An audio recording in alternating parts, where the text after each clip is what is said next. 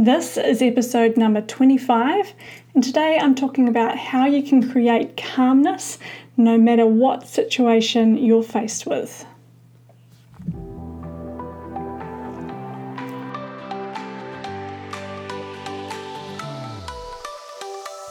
Welcome along to the DressageRiderTraining.com podcast. I'm Nicola Smith, and in each episode I'll bring you an educational or inspiring message to help you unlock your true potential as a dressage athlete. Are you ready? Let's get into it. Negative emotions are just signals.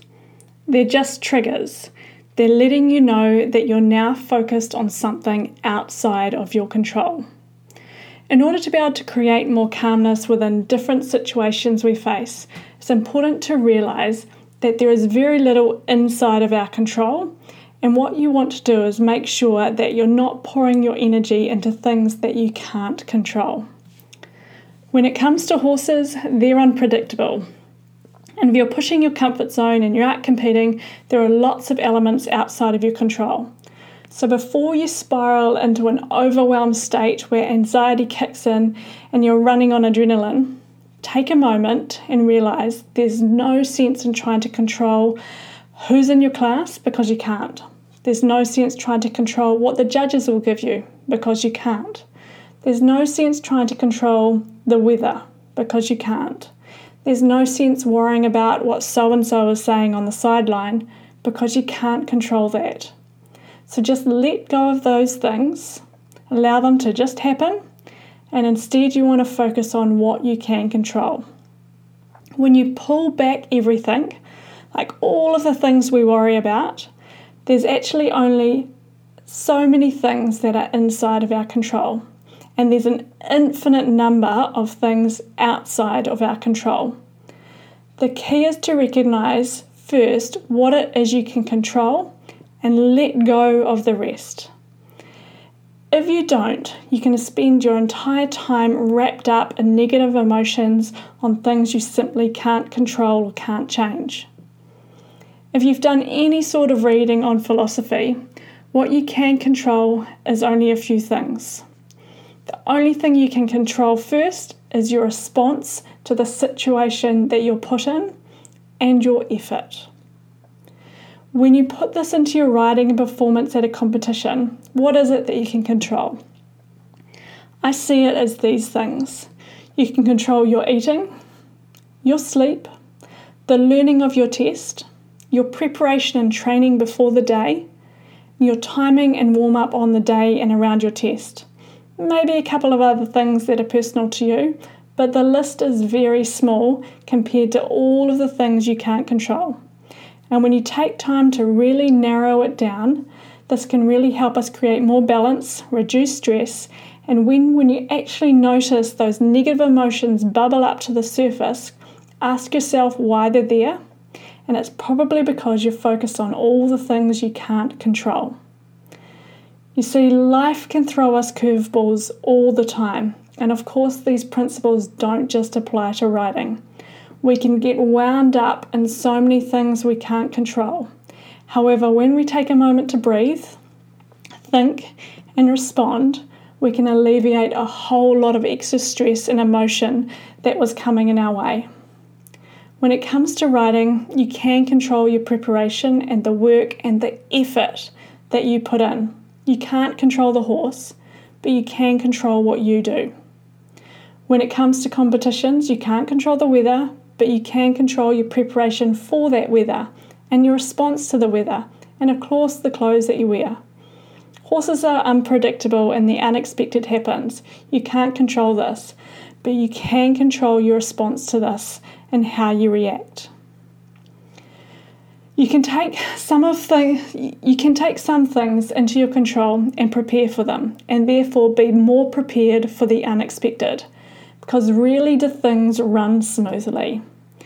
But if your preparation has allowed for the unexpected, you're therefore going to be more prepared and more in control. There are, of course, some things that you can't prepare for. For example, when your horse spoots at a man riding a bike at a competition coming around fast around a corner, You could react instantly to that man and tell him your 2 cents, or you could breathe, respond, and there's usually 2 things that will happen in the situation. One is a reaction-driven response driven by emotions, and the other is a calm response-driven response. It's always better to give yourself a moment and to respond versus reacting. In any situation where you feel yourself get frustrated, angry, afraid, depressed, or feel some sort of a negative emotion that's bubbling up to the surface, remember, negative emotions are just signals. They're just a trigger. They're letting you know that you're focusing on things outside of your control. So instead of reacting with emotion and getting frustrated and projecting out and losing control on things you can't control, instead focus on being present. What can you control in this moment? By staying focused on things you can control, there's no anxiety or stress. Staying in a mindful present state with no judgment or fear. That's when mindfulness is also mindfulness practice. When we put time to work on our own mindset and supply our mind with the correct fuel, we're practicing for those moments. This is why meditations and mindfulness practices are so powerful in helping you train your mind to stay focused on what you can control. Training your brain to stay calm and giving yourselves the tools to do so. Meditations are your way for actually practicing for when the crap really goes down, whether it's horse-related or just life-related. And then when it goes down, you can stay in your parasympathetic state, where you're calm, where you rest and digest, and not spiral into a sympathetic cortisol-driven flight or fright response. By remaining in a calm state, you're not nervous, you're not scared, not anxious. You're just able to be and respond on things that you can control. Don't sell yourself short for what you can control, which is effort and your response.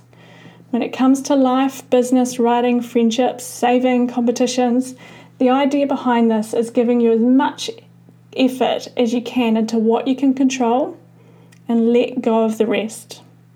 When you start to feel those negative emotions around a situation, that's a signal you're no longer focusing on things you can control and you need to pull back. Realizing that a negative thought patterns are just signals for you to refocus.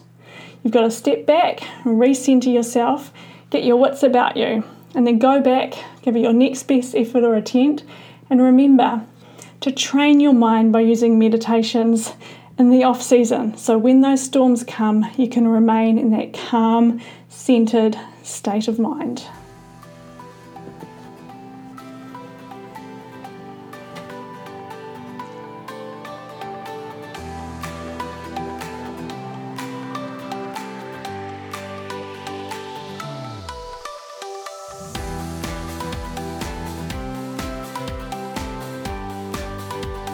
That's it for this episode. If you found it helpful, make sure you download my free guide at dressageridertraining.com. It will help you get started on your journey to becoming the best rider you can be. If you know others who might like the show, please do share this with them. My goal is to help others enjoy their riding even more by taking care of themselves as much as they do their horses.